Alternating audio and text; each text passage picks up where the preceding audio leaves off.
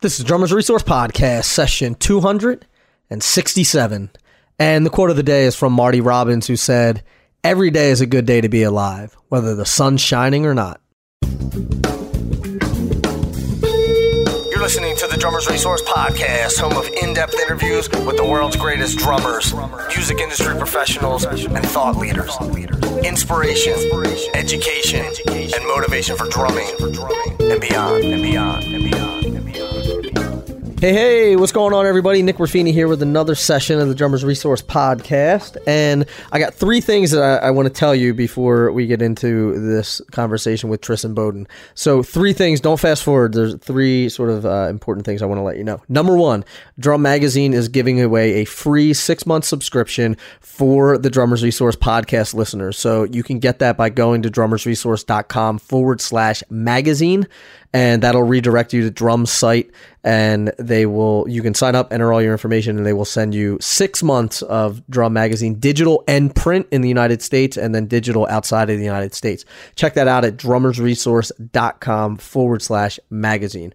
Number two is that I am vlogging now under my personal name, just to keep it separate from Drummers Resource. After asking everyone of whether I should combine my social media channels or combine the things or keep them separate, everyone said, the majority of people said I should keep them separate.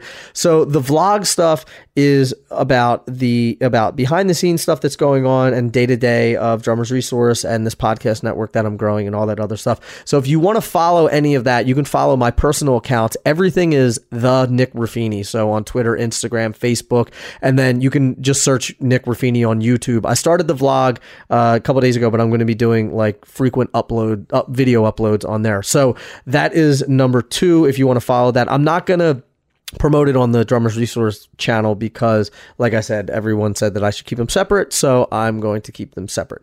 Number three, I got an email from Ira who was saying that I used to build a lot of backstory and context with the guests that I was having on, and I've not been doing that lately. So I guess I'm taking it for granted that I already know who these drummers are because I've done all the research, not thinking about you guys who may not know who they are or may have heard the name, but not quite sure who they are, what they do, who they play with, the things that they've accomplished. So from now on, I will be building in that backstory. I'm going to give you a rundown of the guests that I'm having, or I'm going to give you a rundown of their career before we get into the conversation with them. We'll still build a little bit of context inside of the interview, but for those of you who want to hear more about them, I'm going to do that in the beginning of every one of the conversations. So one, Ira, thank you for bringing that to my attention. It never even crossed my mind. So without feedback like that, I don't know. So if there's anything that you're hearing or that you like me to do more of or that you dislike about the podcast, let me know, because I'm totally open to changes. I'm totally open to the feedback. And again, Ira, thank you for emailing me, and I'm going to make that change right now with Tristan Bowden. So again, thank you. And let me get into a little bit of context and a little bit of backstory on Tristan Bowden. So Tris currently is the drummer for Chicago. He's been doing that since 1990. But he has also been a studio guy for years. He's recorded stuff with Neil Diamond, Kenny Loggins, Firefall, Richard Marx, Steve Vai, Roger Daltrey, Crosby, Stills, and Nash. And then on tour, he's been a touring drummer as well, playing with Kenny Loggins and Al Jarreau, Chaka Khan, Firefall, Michael McDonald, Los Lobotomies, and other really notable groups. And also, as a full-time band member, Tristan Bowden's career has included Honk, the Kenny Loggins Band, including Who's Right, Who's Wrong featuring Michael Jackson. That's a 6-time platinum #1 hit. Footloose, and I'm All Right from Caddyshack. And he's also, been the full-time member of Chicago since 1990. And his career with Chicago has seen the release of 13 albums, several of them certified as platinum, and he was just recently inducted into the Rock and Roll Hall of Fame. So Tris has a career that spans a wide variety of not only genres, but also just a wide variety of artist, and he has done so many great things. He's been influential to so many people. And Nate Wood, who I had on the podcast, was talking about how influential Tris was to him. So he has, without a doubt, cemented himself in rock and roll history, and it shows by the fact that he is in the Rock and Roll Hall of Fame. So without further ado, I want to get into it with the man, the myth, the legend, Mr. Tris Imboden.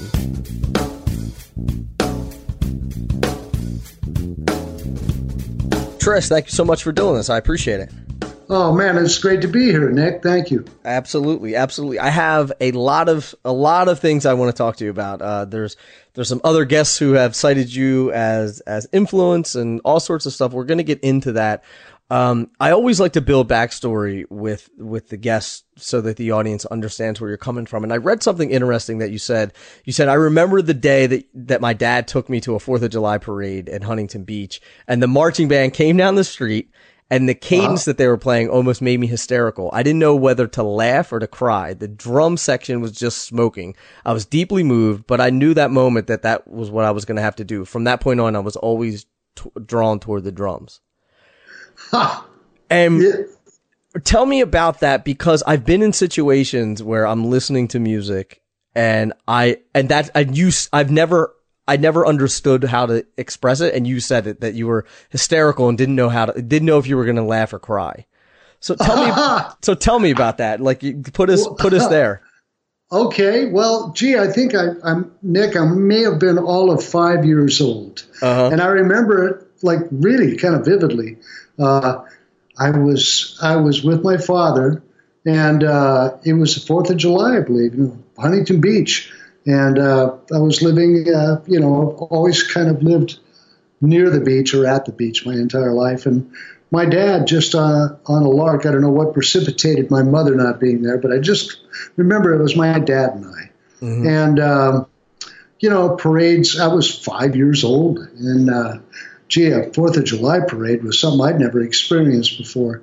So in addition to all the, pageantry then, hearing these drummers come by, man, it was the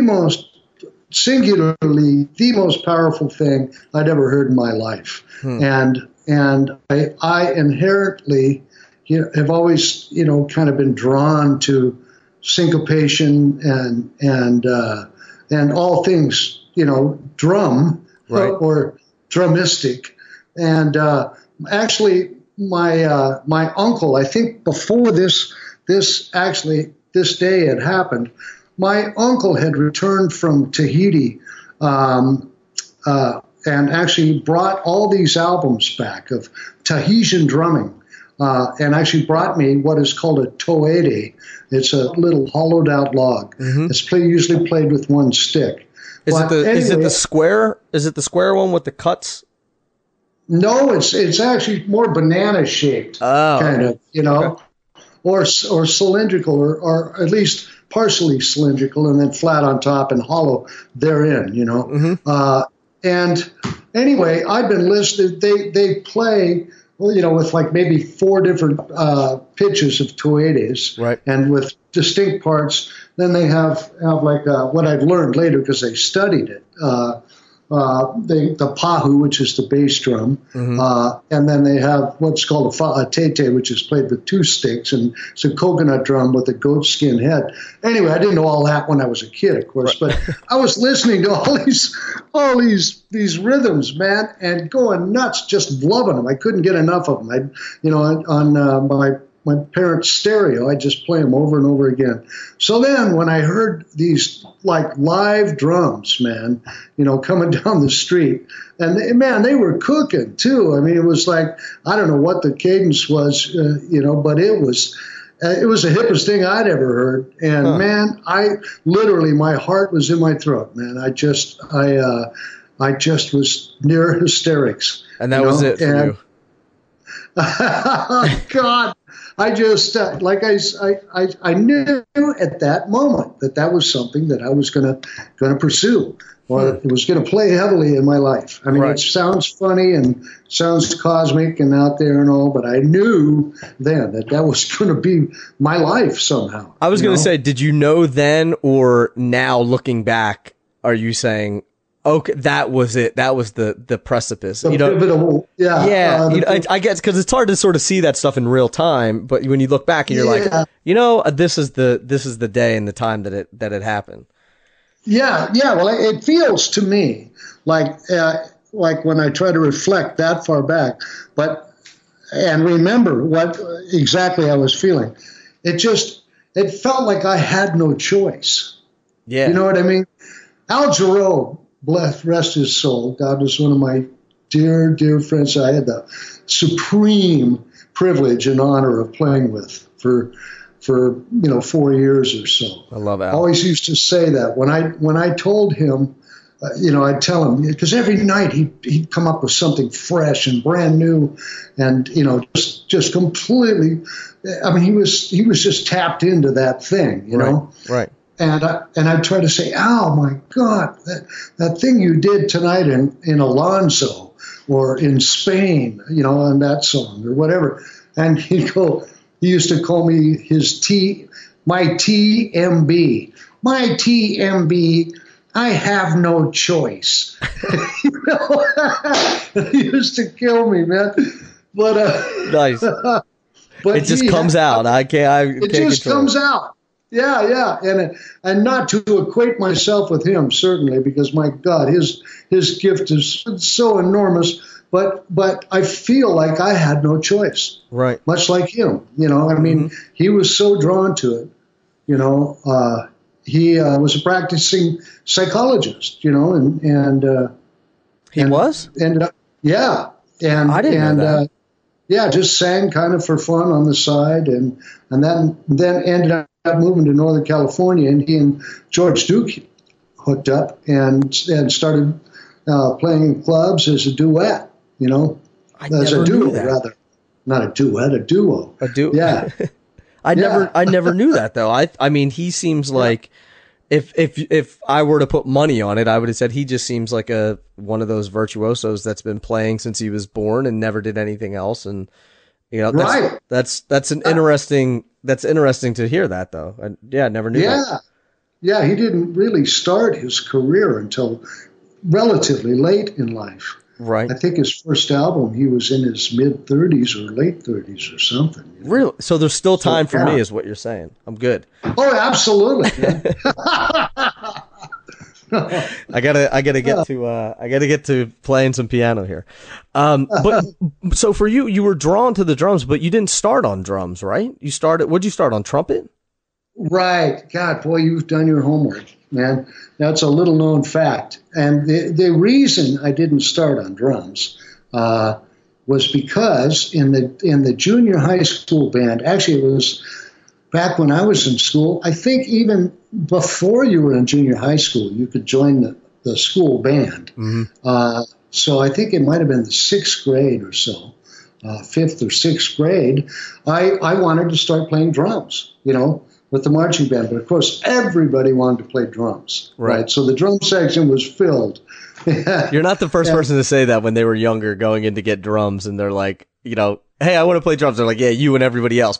Go grab that clarinet. Totally, man. That's exactly right. Yeah. So I was forced to choose another instrument, and I chose trumpet, and I actually did pretty well. I got to be second chair in the 8 months or whatever it was that I played. Mm-hmm. Wow.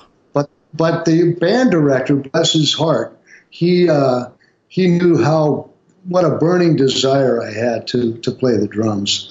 And I remember showing up for a parade and where they have it, where everybody's going to line up. It was all kind of drawn out. And I looked for my name in the trumpet section, and it wasn't there. And I was like, wow. And fired? So I just, yeah, exactly. I got canned. And then I kind of looked at the drum section, just happened to glance at it, and I saw my name there. He had me on tom-tom, so of course he didn't put me right on snare drum. Right. But anyway, yeah, I was stoked. That's a baptism by fire, though. Yeah, well, it was, but I knew all the drummers, in the school band, and I'd hang with them, not the trumpet players. Right. And I knew the cadence, and I knew all the drum parts for all the for all the songs, pretty much. Yeah. 'Cause so it worked out fine. Nice.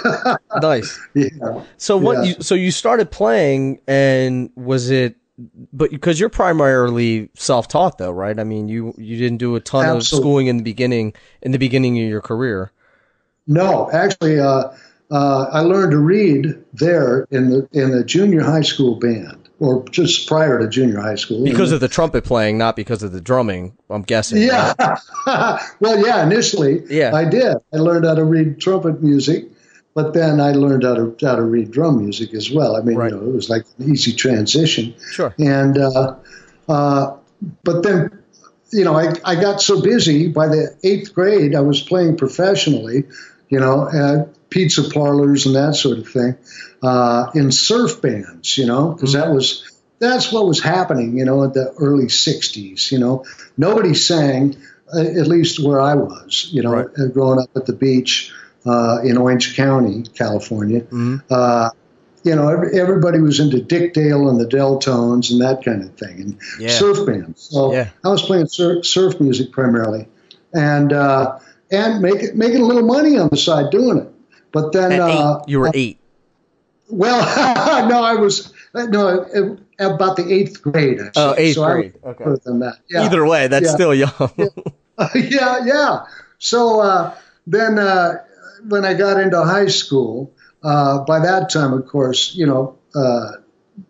guys were singing in bands, and you had to. And I was an R&B freak. I loved it. And then this was right about, I guess, simultaneous. I graduated in 1969, so it must have been, the English invasion, happened 64, right? 63, 64, around there. So anyway, I was way influenced by all of that. But before that, I was actually trying to sing Louie Louie and Give Me Money and all those tunes, And I was singing because nobody else wanted to do it, So I was singing and playing the drums. And actually, I ended up being the lead singer in some bands I was in high school. And one band in particular, we ended up opening for Stevie Wonder, man. Nice. God, it was amazing, man. I got to meet and hear Stevie Wonder live. Wow. And I was like, I think in the sophomore year in high school. Were you playing and singing, or were you just singing? Yeah. Playing drums and singing. Yeah. Yeah. Not an easy thing to do.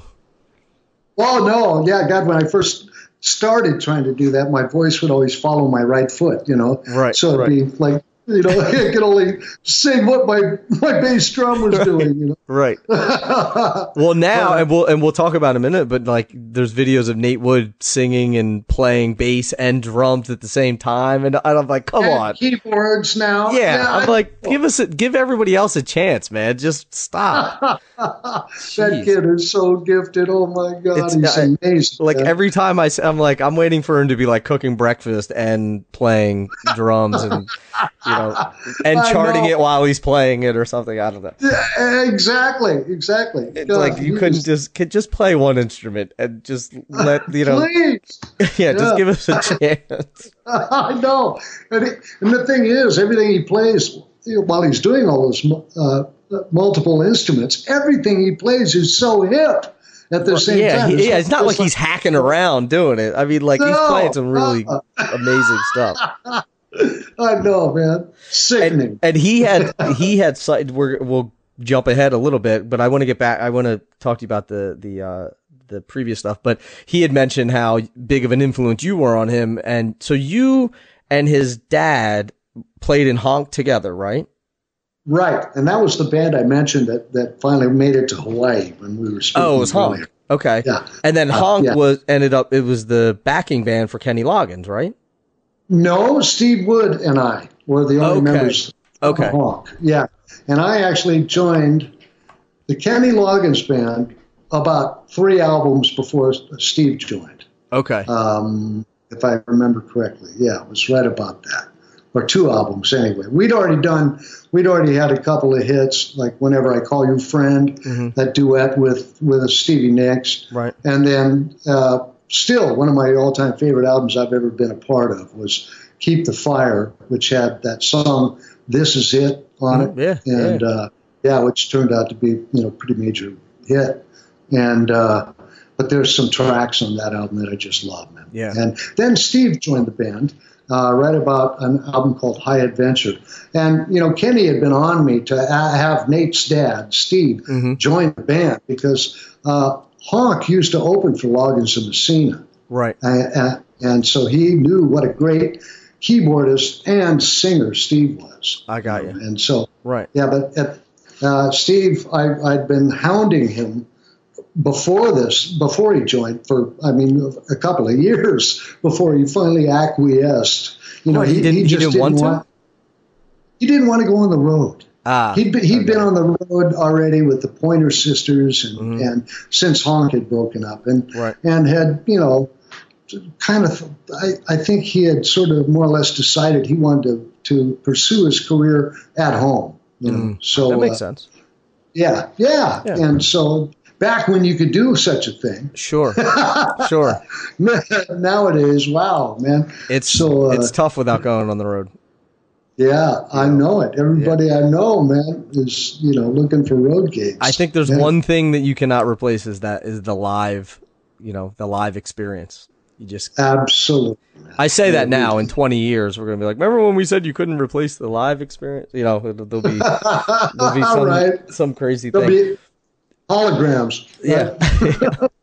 So while you're going through, you're playing drums, you're the lead singer of these bands, and did it seem like it was like this natural progression into things, or was there sort of one of those moments where you were like, I don't want to say that you were like, oh, I've made it, but it was sort of like, yeah, I think this music career thing is going to be good. Well, I have to say that right out of high school, right upon graduating from high school, Steve Wood that you mentioned, Nate's dad, was in this band that was like pretty big time, in Orange County, at least locally, and they already had a record deal. So when I graduated from high school, two of the members of that band that had this record deal that Steve was in the band was breaking up, and they wanted to start a new band and play all original material and go for it, right? So that is the band that ultimately became Honk. But I was so flattered, and if anybody they could have asked, there was a lot of great players around. They asked me, and I was, younger than them, and I used to watch them on TV, in other bands and stuff, in local LA, TV. And so, man, I was blown away. But anyway, we really got serious about it and, practiced, 5-6 hours a day, wrote all our own stuff, and then played in clubs and, of course, had to do some covers. But we were going to play originals, Yeah. So anyway, that's the band that ended up doing the soundtrack for this movie. That we were not a surf band. I want that clear. But the band was comprised of really good players, and this filmmaker that specialized in surf films asked us to do the soundtrack. So we did the soundtrack for this movie, and the movie blew up. It Five Summer Stories was the name of the movie, and it ended up being, I think, the top box office gross of any 16 millimeter film to that date of any kind. Wow. And it was huge all over the world. So that kind of got our name around, and because the soundtrack garnered some attention. And then, like I said, we had a #1 record in Hawaii for for a long time. And in Southern California, good God, in our heyday, Honk, actually, we sold out a week at the Troubadour. Wow. That's where Elton John was discovered, Right. So even though what brought us to the dance, if you will, was an instrumental soundtrack album. We had all this material of original stuff, great vocalists, a lot of harmonies, and that sort of thing. Right. So it was like when we started opening for the Beach Boys, went on the road with the Beach Boys. We opened for Logs of Messina. We opened for Chicago twice, you know, at stadiums, you know. Right. I started going, this is getting good to the brother, you know. Right. And coincidentally, every band that you've just named, you've played with all of them. Yes. Now, isn't that funny? Because I swear it really had nothing to do with me ending up working with them. It's just so funny how fate works. In fact, you know, Chicago, the guys vaguely remember seeing our name, right. Honk, you know, but it was like Honk, Santana, and Chicago, you know. But they never heard us. They flew in on private jets, you know, right. and buzzed the stadium, you know, like while Santana was playing. We were long gone, you know. Yeah. So, but the Beach Boys, you know, we got their attention. They really liked us. And but I didn't ever end up working with them, although I did work with Brian on his first solo album. But I've heard numerous accounts of Brian Wilson in the studio of just the level of genius that he has is just like, you can't even describe the level of genius that he has when crafting music. Yeah, absolutely. And that is so true. I mean, he is like in some parallel universe, you know, right. that the music gets here, but he doesn't quite get it. You know? So, and that's okay, because the music is so good. The music's here. Brian, I don't know where he is, but the music's here. We're good to go. Yeah. So is that what's that? Were you going to say something? Yeah, I was just going to say he's a real sweet guy, real nice guy. Yeah. But yeah, he is that sort of is that like a, I want to say, like, I don't want to say a scene, but there seems like a lot of recurring characters with Beach Boys, Logs of Messina, Chicago, you know, obviously Kenny Loggins. Like, is there how did that happen? I'm guessing that whatever gig happened first, maybe some way led to the next thing, right? Well, I think, you know, anybody that's been at it for a while will attest to the fact that the longer you're in the music business, the smaller it becomes. You know, you inevitably kind of, at least those of my vintage, end up knowing each other. You know, and I, you know, I try to stay on top of new music and that, but I don't profess to know like a lot of the, you know, players and that, you know, in new bands and that, right. Although there are some I do. But I think that it was kind of incestuous in a way, you know, especially back in the 70s, because everybody, you know, would get together and just play, man, and just jam, you know. Right. I mean, that whole, you know, they talk about the Malibu Mafia and all of that, you know, all those guys, you know, out here, Russ Kunkel and Lee Sklar and Kurtzmar and the guys that made up the Section, you know, they were actually called that. They did an album. But they were doing all the Linda Ronstadt's records and all those guys, you know, all those kind of early West Coast music albums, you know. Yeah. Anyway, there was that whole Laurel Canyon scene, you know, with Joni Mitchell and Graham Nash, David Crosby and Stephen Stills and all, you know, that whole thing going on out there too. And everybody just, I don't know, it just seemed like, I don't know, maybe I'm out of it, and that's still going on. Yeah, but, I mean, I think that there's definitely, I don't want to say cliques because that sort of gives it like a negative connotation, but there's definitely, you know, groups of people who are like, oh, these guys play together and then they're playing this other thing. But I think that from my vantage point anyway, it seems like there was a lot more of that in the 60s, 70s, and 80s than there is now. I think to me, it just seems like there's a lot of just jumping from tour to tour and just, you know, not a lot of people staying in rhythm sections for a long time or staying in bands for a long time. It's like every time you talk to somebody, it's like, who are you out with now? Who are you out with now? Who are you out with now? And there's no rhyme or reason to how it happens, you know?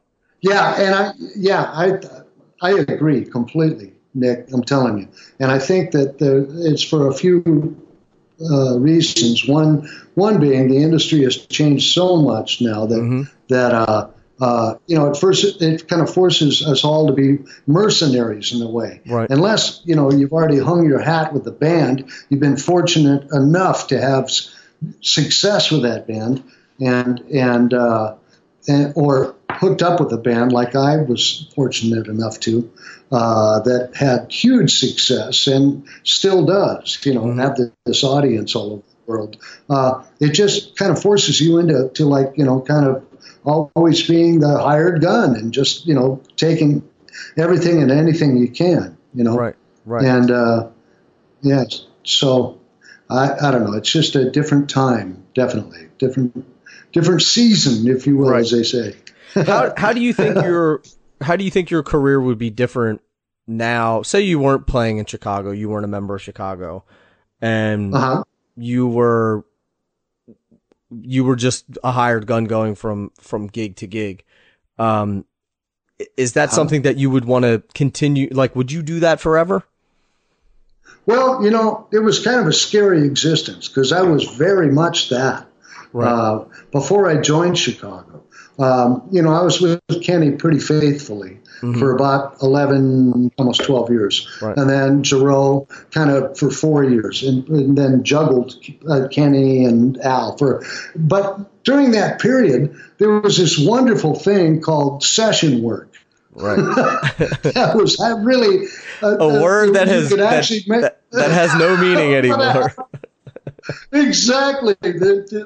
Like in a land far, far away, a long, long time ago. Yeah, there was this thing called session work. And God dang, man. I mean, you could stay in town if you chose to try to build a career doing that. Some guys got to do that. And I got to do both, which was I lucky, because I got a taste of both. And I actually, if given my druthers, that's what I would like to do, still to this day, is be able to record and then tour play for live audiences as well as have that satisfaction of knowing you have something indelibly in the can that you're so proud of, and that you can't wait for people to hear and let's do it over and over again. Yeah, there's something magical about going into the studio and recording and creating something that would never existed before. And now it's there, whether it's good or bad. Man. It doesn't, it's sort of like that. That's almost inconsequential. It's like, this is something that we created out of thin air and now it's, quote unquote on tape. And there's something amazing about that, Totally, Nick. Yeah. That's a whole nother kind of satisfaction. But it does lack that one thing that live performing does too, and that is that immediacy, of the crowd reaction and that synergy that happens between a live audience and a live band, right? Which that's a whole other thing too. Yeah, it's hard to replace that. Really love both. Yeah, I'm with you. Unfortunately a lot of the, like you said, a lot of the session stuff is by the wayside, but there's still something good about getting in there and just creating something that's never been there. I want to talk about feel, because it's such a tough thing to talk about, because you can't say go grab this book and work out a page 33 and that's how you're going to develop your feel. But you have this feel that is, it's like, it's organic, it is solid, it's musical. And I know that a lot of that comes from playing and playing. But was there specific things that you did inside the practice room? Was there specific things that you did when you were listening? Was there specific things that you did on the gig or in the studio to help develop and hone that sound? Nick, that's a great question. I pretty much drove myself crazy over time and my lack of said substance. I I'm telling you, man. I Really? thought I was a pretty good drummer until I started to record. And oh my God, what a rude awakening that was. When I first started to record, you know, we were Like, all who's that guy on drums? that can't be me. Oh my Because God. I sounded great. I don't know who that is. Exactly. Yeah. Oh man. I mean, my time was all over the place. I'd hear playbacks and go, Jesus, man. I mean, Really? could you rush anymore, or could you drag anymore on that bridge, or can, you know, coming out of that fill? God, is that legal, man? You got someplace to be? Slow down, bro. Right. You know. So, man, I really, oh God, it was terrible, and it was with Honk actually that because we had this publishing deal and had access to their studio, our publisher's studio, we cut everything, man. I mean, from the worst piece of crap, you know, that wasn't even really a song, to this real polished, we thought, masterpiece or whatever. We'd go in and try it out there, you know. And so I think it was, and this was in an age where you could actually kind of break into the studio session world by doing songwriter demos for publishing companies. Yeah. I mean, they still do that in Nashville. Yeah, exactly. Yeah. And so I hated my playing, and I hated everything I came up with, and even if it was a good idea, I hated the execution of it, you know. So it wasn't until I was recording so much between the band and doing publishing demos and that I didn't have time to hate my stuff anymore. And it was like finally when I relaxed, I could relax and breathe, you know, in between, you know, strokes or notes or whatever. Just take the time to remember to breathe. That I started hearing playbacks that I actually liked, and went, oh man, okay. Now maybe that's it. Maybe that's what I needed to do. I tried to dissect Jim Keltner's feel and Russ Kunkel's feel and you know, all those early session guys, and I still do, you know, and try to figure out exactly why that, you know, when Gadd, you know, just plays one note, man, you know it's him. It's a thumbprint, you know, and the placement of where he puts things, you know. But it's so easy to overthink that stuff, right? And what I've discovered in my years of playing is the less that I really consciously think about that, the better my own playing will feel. You know, it's like if I start really thinking about, you know, is like kind of playing dead center on the downbeat with my bass drum, but laying back the, you know, the snare.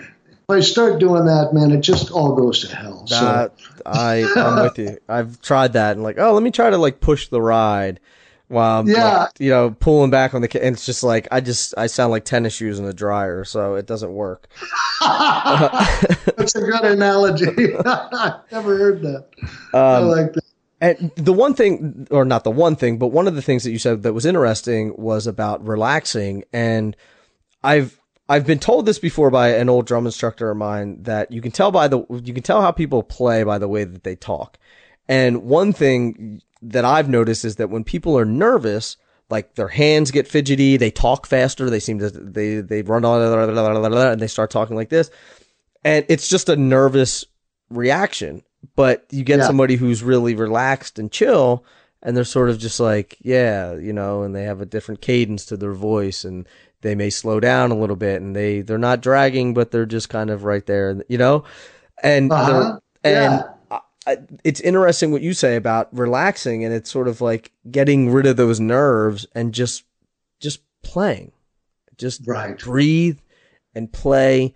And, you know, I feel like rhythm has a natural element to it, and it just, I guess you just got to let it go through you, you know? Yeah. Oh God. I mean, that's completely like out there esoteric way of thinking, but it's like that's what it is. No, it's right? not. That's exactly it, man. And here's some real out there esoteric talk. I like it. You know, as a player, and I think any of us that are players have experienced those moments where it's not even you playing anymore. Mm-hmm. That I played my finest, the finest stuff I've ever played. I lay no claim to. I just happened to be the conduit that it came through, you know. Yep. And I had nothing to do with it except that I was the one that it came through, you know. Mm-hmm. So, and that's when you hit that state where I think that's why we all spend so much time, you know, like refining our technique or trying to and studying and all of that is to make ourselves available for that to happen, mm-hmm. you know? Right. And then on those rare nights when everybody in the band is experiencing that same thing at the same time, that's, oh my God. Lightning in a bottle. Like that. Exactly, man. Exactly. Yep. Yeah, totally. Oh, and I'm sure that you've had occasions where you get done playing and you're sort of like, I don't even remember playing that. It's just like this total out of body experience, and that's when you know it's happening. That's when you know it's happening. Totally, that's exactly it.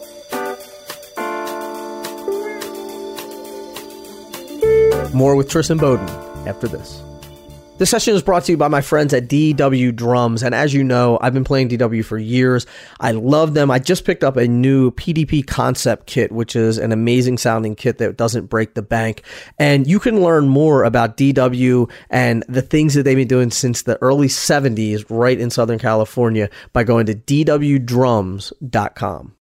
While not all successful drummers read music, today's drummer needs every edge he or she can get to surpass the competition. Whether you need to start with beginning basic rhythms and notation, need to improve your chart reading or interpretation skills, or want to challenge yourself with sight reading, the drum reading courses offered by the Drum Program at Musicians Institute can help you become an expert reading drummer. You can learn more about this and all their great programs at mi.edu. Now let's get back into it with Tristan Bowden. I want to talk about the Chicago gig because for a couple reasons. One, it's not like you joined this band when they were struggling and then, you know, and then they became Chicago. I mean, they were a big band when they hired you. So one, how did that happen? Two, what does that call sound like? Oh man. Okay. Okay. Well, how that happened, I think was as a result of, well, I know for sure Bill Champlin was the one that threw my name into the hat. Mm-hmm. And I'd done session work with Bill, both with David Foster and with other producers and other artists. Yeah, I mean, a lot of different artists. You know, he was kind of like the number one call vocal contractor in L.A., you know, back then too, you know, and arranger. Right. And anyway, so they were like kind of throwing some names around about who might be to replace Danny Serafin. I mean, my God, you know, how do you do that? But were you friends with Danny at the time? Did you know him? I'd met him, but I wasn't. Yeah, I didn't really know him. I can't say that. Okay. But I do. I know David Foster pretty darn well, and David had been using me quite a bit. I was kind of in his stable of guys, you know.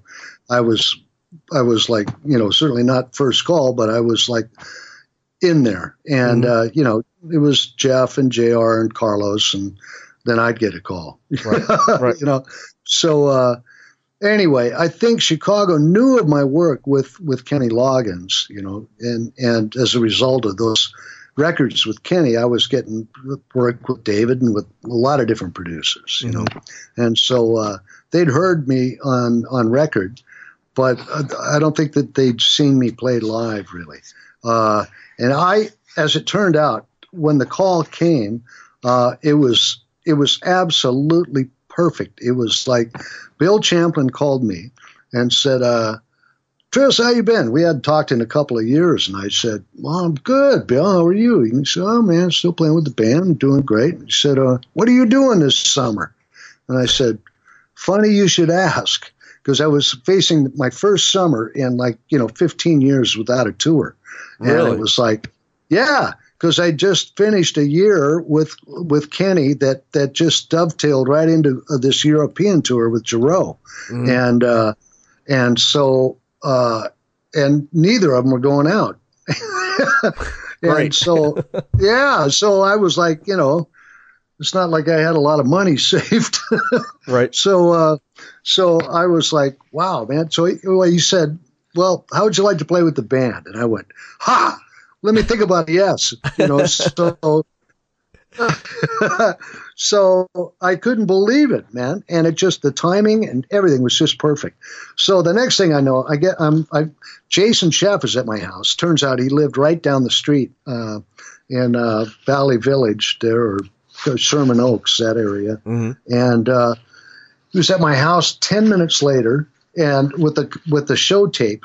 And I was scheduled to leave with my then wife for Lima, Peru, because she was like a choreographer, singer herself, and we both had worked with this Peruvian artist who was doing a video in Lima. So I hear it was so surrealistic. The next thing I know, the next day, I'm listening to Chicago, knowing I'm going to come back and be baby in Chicago. Right. But I'm headed to Lima, Peru for the first. It was like, what? And you're like, what world do I live in? I know, exactly. So man, it was really, really surrealistic. And then when I came back, though, I made damn sure, of course, while I was in Lima, that I knew every note of every tune in every live, that in their arrangements of every song in the set. So I came was there an back audition, or were you were hired? No, I was just hired. Okay. Yeah. Well, they wanted to see how it felt, I'm sure, Sure. But from the first tune, man, it felt so good. And then on a personal level too, the chemistry was like immediate. So, man, it was like, and they made me feel so at home, I have to say, and just so comfortable, Is that a strange feeling going in? One, you're replacing a founding member of the band. Two, they're already an iconic band. Yeah. Three, you have however 150 songs to learn, or whatever it is. Yeah. So yeah. And how do you approach that? What's your thought process behind that? And are you trying to be Danny Seraphine, or are you just trying to sort of honor his parts, but put your own spin on it as well? Well, when I first started with the band, coming back from Peru, I tried to not only just honor what Danny had played, but out and out recreate it, in a lot of cases. But at that point, they would stop and say, hey, look, we don't want you to feel like you have to do what Danny did. If you feel like you want to say something here that isn't what Danny said, feel free to do that. So I tried doing that in a few spots, but it was like trying to put tits on a fish, there's it's like, why? Right. So for the first couple of years, I tried to infuse, my stuff, like in the wrong places. It's like, at the end of the ballet, the end that iconic fill that Danny does, Right. I don't want to hear a bunch of sex toplets or something that was, I want to hear what was played on the record. And I everybody else does too, Right. Right. And so I was sort of, I think with the fans, I was sort of reluctantly accepted and tolerated at first, because it's like trying to replace Ringo or something, Yeah. You don't do that. And I have to tell you a quick story too, Nick. I hope I'm not taking too long here. Not at all. We have as much time as you would like. So, well, I mentioned Foster, right? Mm-hmm. I remember, for whatever reason, David was not getting what he wanted from Danny at a certain point. So he actually, had brought Jeff in to play on a tune, Stay the Night, right? Porcaro. And yeah, Jeff Porcaro. And not just that, he had also brought in Carlos to play on You're the Inspiration, And anyway, understandably, Danny was upset about that, very upset. I was upset when he told me about it. Humberto Gatica told me, yeah, we had Jeff in here, I was like, I got in Foster's face, which wasn't very smart of me, I have to say. I said, you can't do that. You can't. I mean, Danny is such a part of that band's sound, Yeah. He's part of that DNA, man, that, that's all those things, that alchemy that happens, you talk about feel, it's like somebody's thumbprint, but how that works with with Walt Perizzator's sax, and Panko's trombone and Robert's feel, it's like, God dang, man, you can't do that. Why are you? And he said, man, I've got a responsibility. I got to get this record done, and I got to get it done, And the what best. Was it? Just his feel wasn't there, or just like?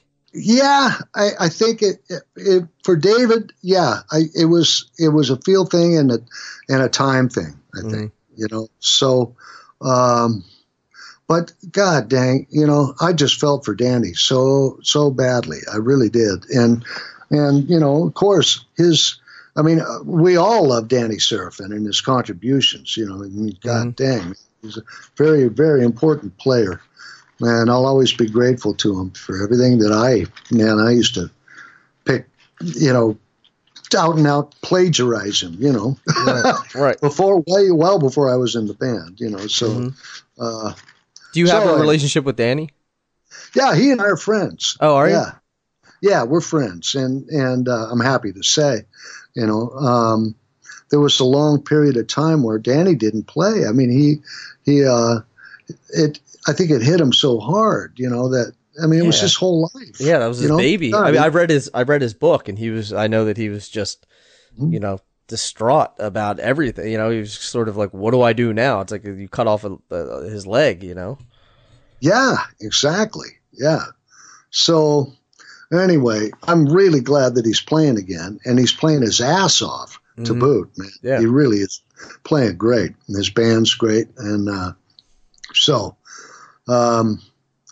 that's I'm grateful too that he and I have become friends, because it would be understandable if he didn't want to know who the hell this guy that's sitting in playing in his band was. I would understand, but right.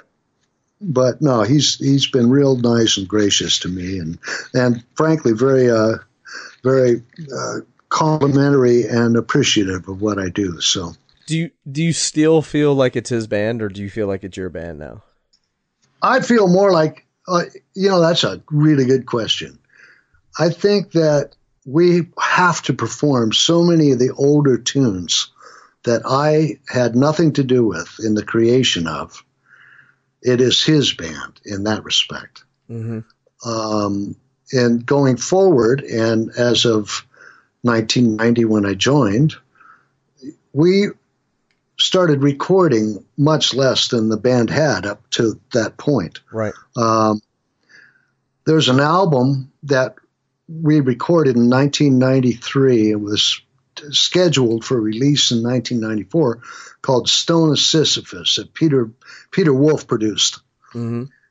That album is my favorite album that the band has done since I've been a part of Chicago. Mm-hmm. Peter pushed us, he being, the great keyboard player he is, pushed the band, and great producer, push the band to really stretch it, and stretch ourselves, right, stretch it as a band, and with complete freedom to create, which is something I haven't felt that at liberty to do, frankly, on any other project. I mean, it's just I feel the responsibility to kind of keep it tight and just honor that sound. Yeah, and play more simply than, of course, I'm capable of doing a whole lot more. Mm-hmm. And whereas with Kenny Loggins, for example, he was a real drum freak, and he wanted me to come up with things that you wouldn't hear on a pop record always, Uh-huh. and would even work on well, he would have his own ideas. He'd sing to me about possible drum parts, Mm-hmm. And I would really dig in and work with, like, George Hawkins, the bass player, or Nathan East, who was the bass player with Kenny for a long time. And we would really come up with these, really nice parts that really complemented the whole, and the the vocal, the melody, the whole production, Mm-hmm.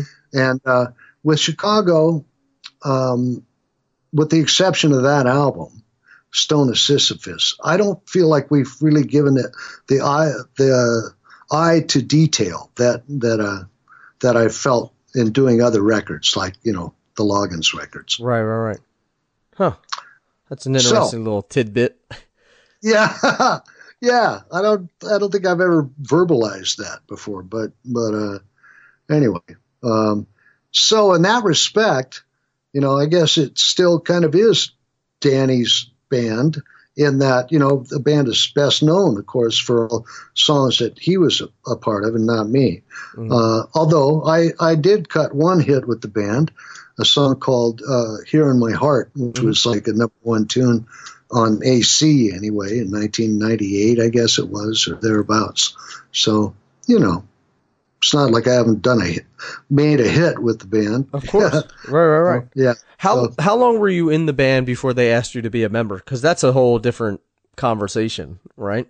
It was after, well, it's not what you might think. Mm-hmm. It's really not that there are any new band members, full members. It's there are those originals, and they are band members, if you will. Mm-hmm. And then we are sidemen who appear to be band members. I got you. Okay. So yeah, it's not that I was asked to completely, have the keys to the kingdom, or Right. if you will, but I have been made to feel very welcome, and I've made a really good living, and I am beyond grateful, particularly nowadays. I know what the climate is out there, Right. And so I do not take this privilege for granted Mm-hmm. at all. Mm-hmm. But it's not like, okay, after the first year they said, okay, man, you're in here, Right. So they Here's did, a jet. yeah, exactly. Yeah. But they did, in a manner, kind of do that. They said, well, you're our drummer, man. And like I say, they made me feel so appreciated and at home. Mm-hmm. It's like, they were calling me a lifer after a couple of years. That's You're going to be a lifer. You're a lifer. That's good to hear. So yeah. And So it's also, that's, I'm sure it's definitely good for you in terms of not have to think about, okay, am I going to do, what tour am I doing this summer, or, whatever. Absolutely, man. Yeah. Absolutely. That's so true. That's a great position to be in. Totally, man. So you got to be a part of the rock and roll induction ceremony and all that stuff, right? Uh-huh. Talk about that, man. How cool is that? I mean, is that a bucket list thing, or was it something that never really crossed your mind, years ago? And I in my wildest imaginings, I wouldn't have seen myself there, I wouldn't dare imagine that, you know? Right. But it was so cool. I thought that the band was insistent that, knowing that Danny was going to be playing, and they hadn't played with Danny since he had left in 1990, but that they insisted that I play as well. I thought that really felt good. That really felt good. That was a combination of the band and management, that did that. But man, I'll tell you, to be sitting there and watching, at the beginning of the ceremony, they run this footage of all on this giant screen of all these others being inducted. Then I'm talking, there's Paul McCartney and George Harrison, and and then absolute chills, like in the pantheon. Yeah, I get goosebumps just talking about it. It's like, oh my God, what am I doing here? I can't believe this, man. So. Hey man, you deserve to be. You're there just like everybody else is. I'm sure that those people are saying the same thing. Oh man, well, it was a blast. It really was a blast, man. That's awesome. Yeah, and it was great, that Danny and I, played together too. It was 25 or 6 to 4. We played together. Actually, there was 3 songs that everybody did, but because of the demise of Prince, they cut on the broadcast everybody's performance to 2 songs so that they could do that tribute to Prince. Okay. Yeah. So that's why it was only Saturday in the Park and 25 that was aired, So is the story behind that song The Clock? Oh, okay. Everybody asks that question. And once I tell you what Robert, by way of explanation, says about those lyrics, you'll go, oh, God, of course, But everybody always thinks, oh, it's about LSD. There's 25 in it. So it was LSD 25. It's got to be about acid. Oh, I thought it was the clock story. Well, that's exactly what it was. Okay, so you already heard that. Yeah, he was actually up writing the song, and it was 25 or 26, he couldn't figure out, minutes to 4 in the morning. And he was so with that in mind, when you hear the lyrics, sitting cross-legged on the floor, wondering if I should do some more, that's where people start thinking, it's drugs. Right. But it wasn't. It really wasn't. So the story I heard was correct. That's good. Yeah. All right. Yeah. I never heard the LSD one, but hey, that's another one. We'll put it on the list. I'm older than you. That's what we used to think anyway. Right. So there was also, you guys got inducted in 2015, and I also know that you're a cancer survivor. And when was that happening? Around the same time, right? 2015? Oh, no. Actually, I was diagnosed, Nick. I was diagnosed in 2008. Actually, Jane. Okay. Yeah.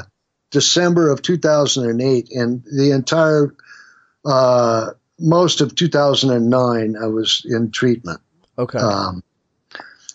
And there again, the band was so cool to have stood by me throughout that whole thing. And I sent a former student of mine and really good friend, Drew Hester, also from Laguna Beach, where cool. Nate Wood is from, and a great drummer who had been with Joe Walsh for many years, like his musical director and drummer, and had been with the Foo Fighters just before for a few years playing percussion with Foos.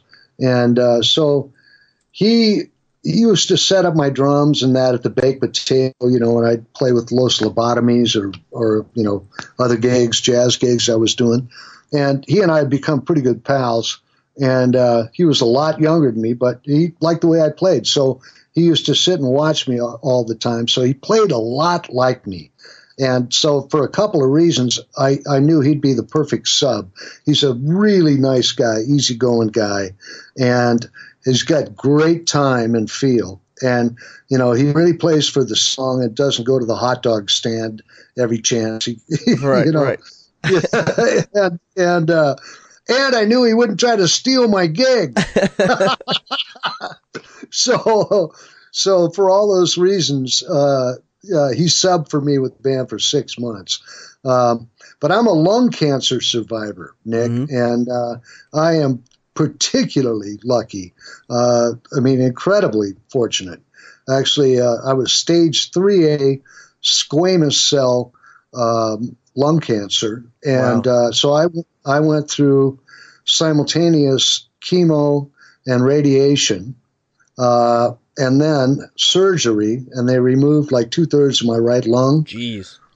Yeah, and then I had a round of post-op chemo too, and man, I was no walk in the park, man. I would not wish that on my worst. On anybody ever. I mean, it's horrific. Right. And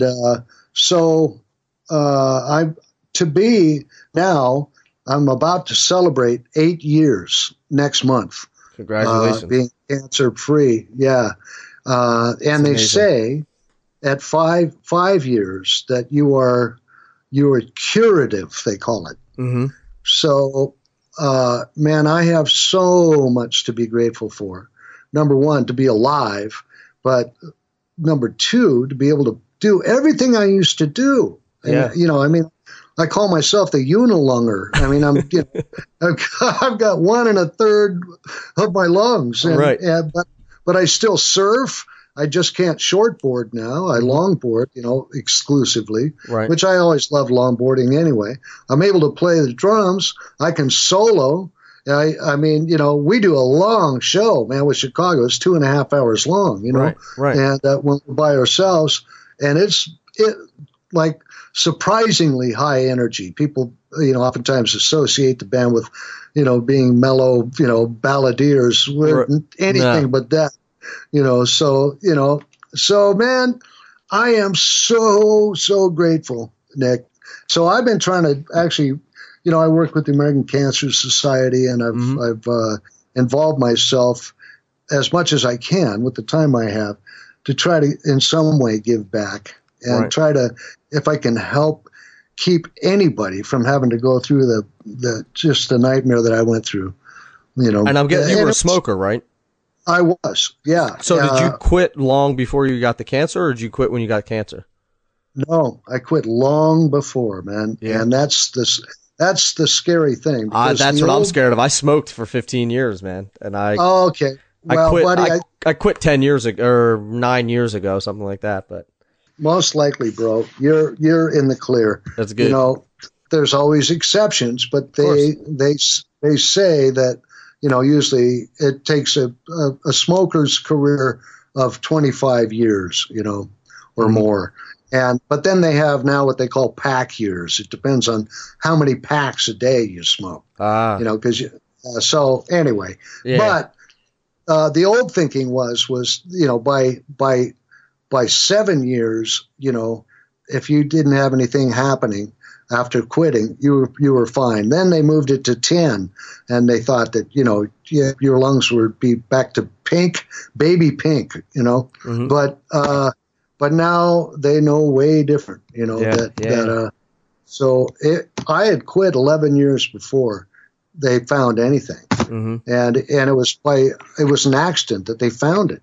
Even they had detected on an angio-CAT scan I had just had done just to see what was going on in there, some blockage, in my coronary arteries. So anyway, my cardiologist, just after a year of being on a statin drug, said, let's have another one. We ought to have another one of those angio-CATs, and we'll have a look at your lungs just because you were a former smoker.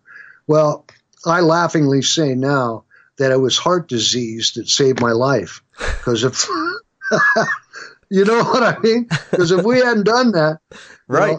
I they would have never, because you don't feel anything, man. That's the scary thing. They call it the silent killer. I was stage 3A.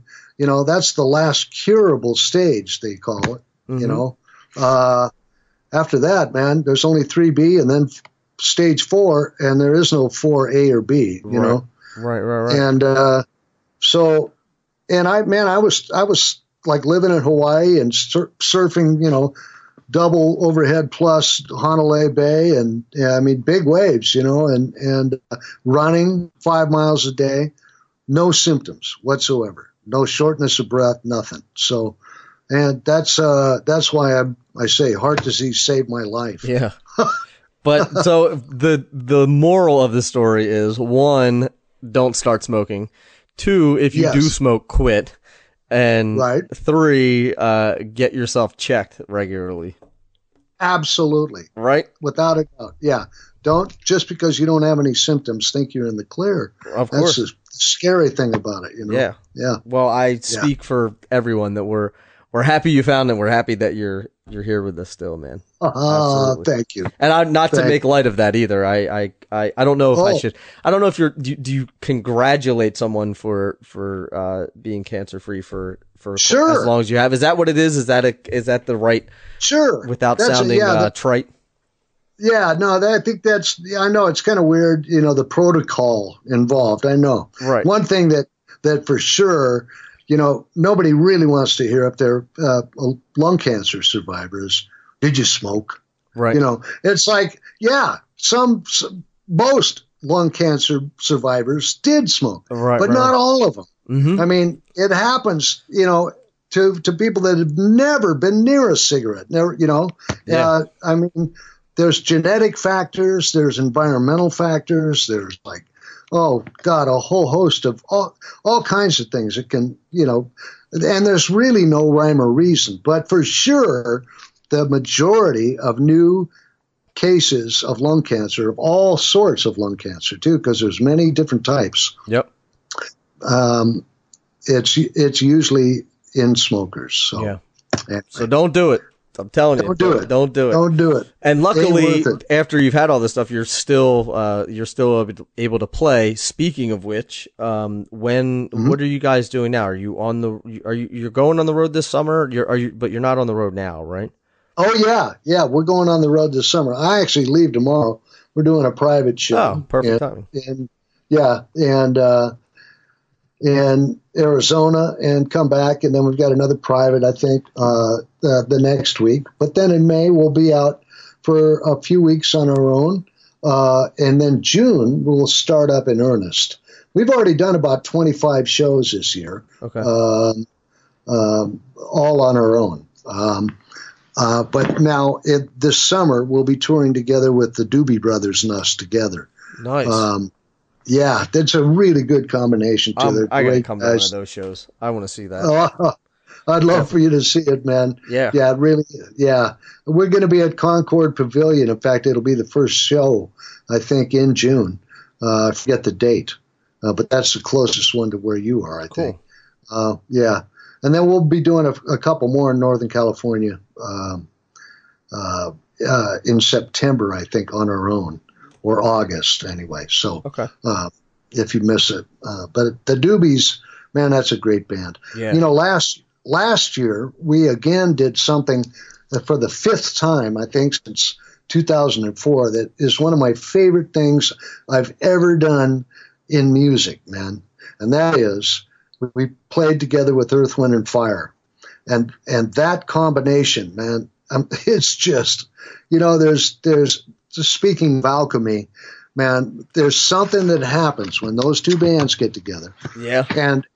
And we also, we started this tradition of we actually take the stage together and we open the show with 21 of us, man. Jeez. Alternating tunes, you know, playing each other's songs and alternating vocals. Philip Bailey singing. Oh, that's cool. Only the beginning, singing a verse, you know, with Robert Lamb, and then, you know, Written in the Stone, you know, like, right. You know, our guys taking a verse here and there, you know, and oh my God, but getting to play their songs with those guys, Holy shit! That I'll tell you what. And I man, love and Earth, Wind, and Fire. Oh, who doesn't? Yeah. Man? If you don't, there's something wrong with you. Oh man. Yeah. And then they play their set, and then there's a intermission, and then we do our set. We foolishly try to follow them. Jesus, man, it's like one of the toughest acts in the world to follow. And then we come back for the encore. We play 30 minutes together again, alternating tunes, 21 of us. And man, that's awesome. So, boy, that is so much fun. And we sold out the Garden last year. Everywhere was sold out. And it's been that way ever since we started in 2004. Word kind of got out that this is a real powerhouse show. So. That's awesome. I went and saw Bruno Mars, and it was like, I told everybody, I said, it was sort of like watching Prince and James Brown in one person with Earth, Wind, and Fire as the backing band. That's a good analogy, man. It was insane. I was blown away, completely blown away. Man, he is so talented. Yeah, man. And that band's so cracked, man. They are ace. Yeah. Yeah. He's from Hawaii, man. Yeah. I had him on the podcast. He and Eric, or not, I didn't have Bruno. I was thinking in my head of Eric, his brother. So his brother, Eric, is his drummer. Right. And I had him on the podcast, and he and I have become kind of buddies over the last couple of years. But yeah, like Hawaii guys moved to LA. He's like, I think Eric was a cop, and Bruno was sort of this struggling musician, and then Bruno hit, and they played together all the time, obviously.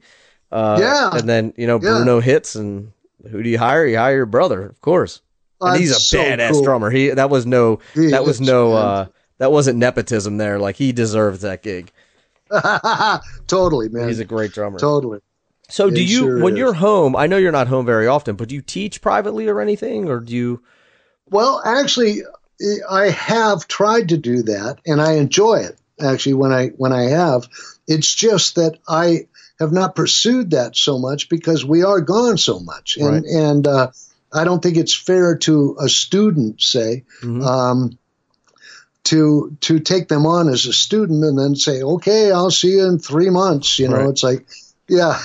So at the moment, I'm actually trying to study myself with a hand guy who was actually one of Freddie Gruber's, whom I studied briefly with or tried to.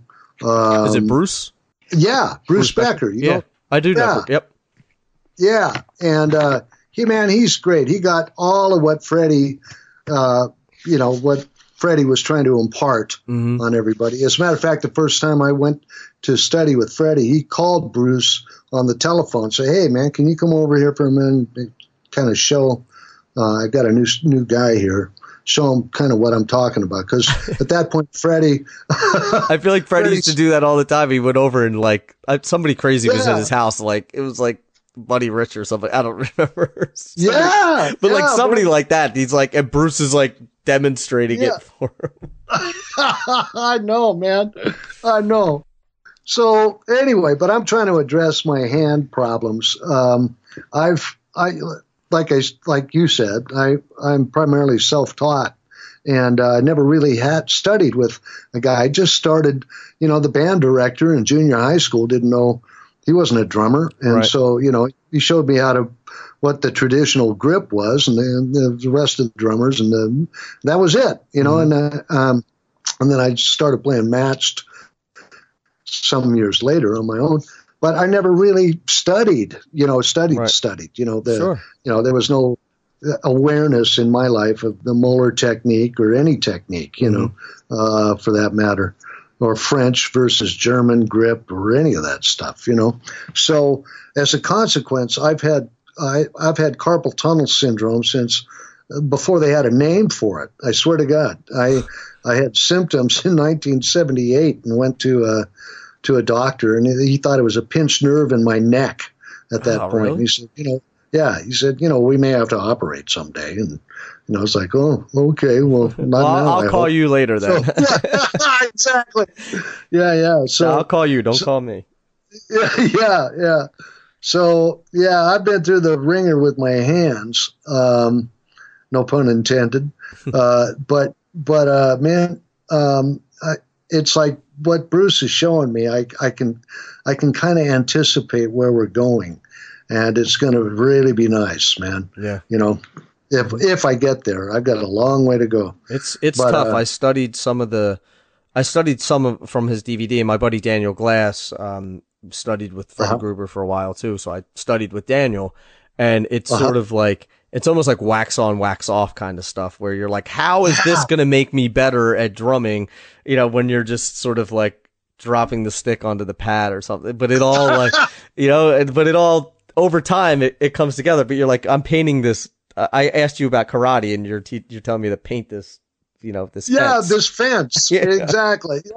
Totally, man. I think that's exactly it. Somebody studied with Bruce Lee once, and they said, I forget who it was, but there was an interview and they were saying, yeah, I studied with Bruce Lee and like I got all into it and I got frustrated and was like, Bruce, when are we moving to the second move? Like, you showed me this first move for so long.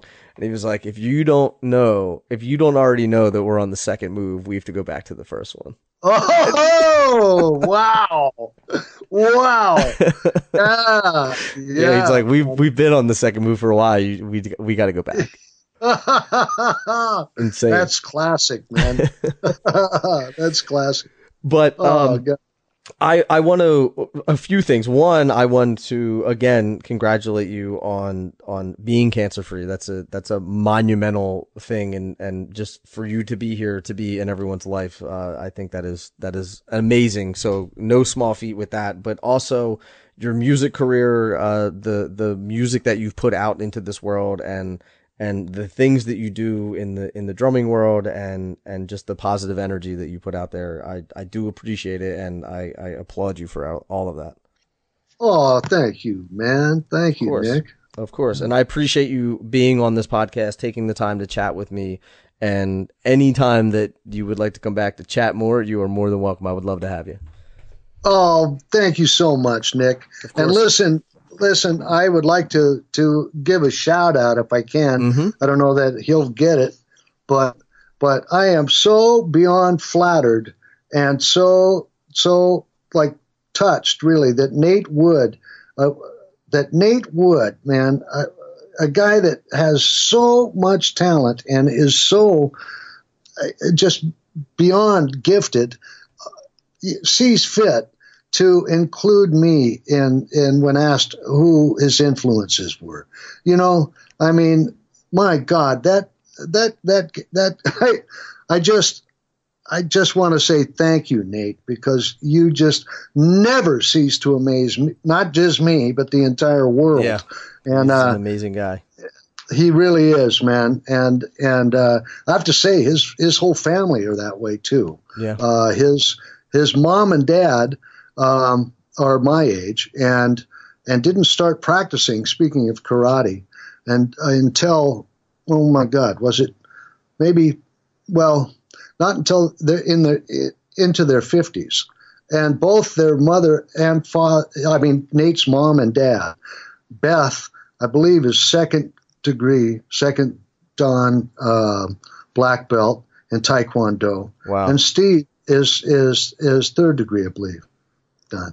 And it's like, God, I know. And they just, thought they'd get into karate, just right. Kind of. Yeah, we'll just do it. Exercise. Right. Yeah. And to give you an idea who these people are, and this is on top of being two of the greatest singers and songwriters you've ever heard in your entire life, and Steve Wood ended up scoring, with Greg McGillivray, that original filmmaker I was talking about, mm-hmm. all those beautiful soundtracks for all those IMAX movies. You might know that. Yeah. I didn't know that, but I know the IMAX movies, of course. Yeah. Well, Everest and the Living Sea and Coral Reef and all that, on which he worked with Sting, collaborated with Sting, George Harrison on another one, Crosby, Stills, and Nash on another one. And then would score for the orchestra and actually travel to Prague and conduct the orchestra there. I mean, that's who his dad is. Wow. And yeah, I mean, they're incredible people. They're just the apple doesn't fall far from the tree. Yeah. So anyway, amazing. I just wanted to say thank you, Nate. Uncle Tris is just beyond proud, man.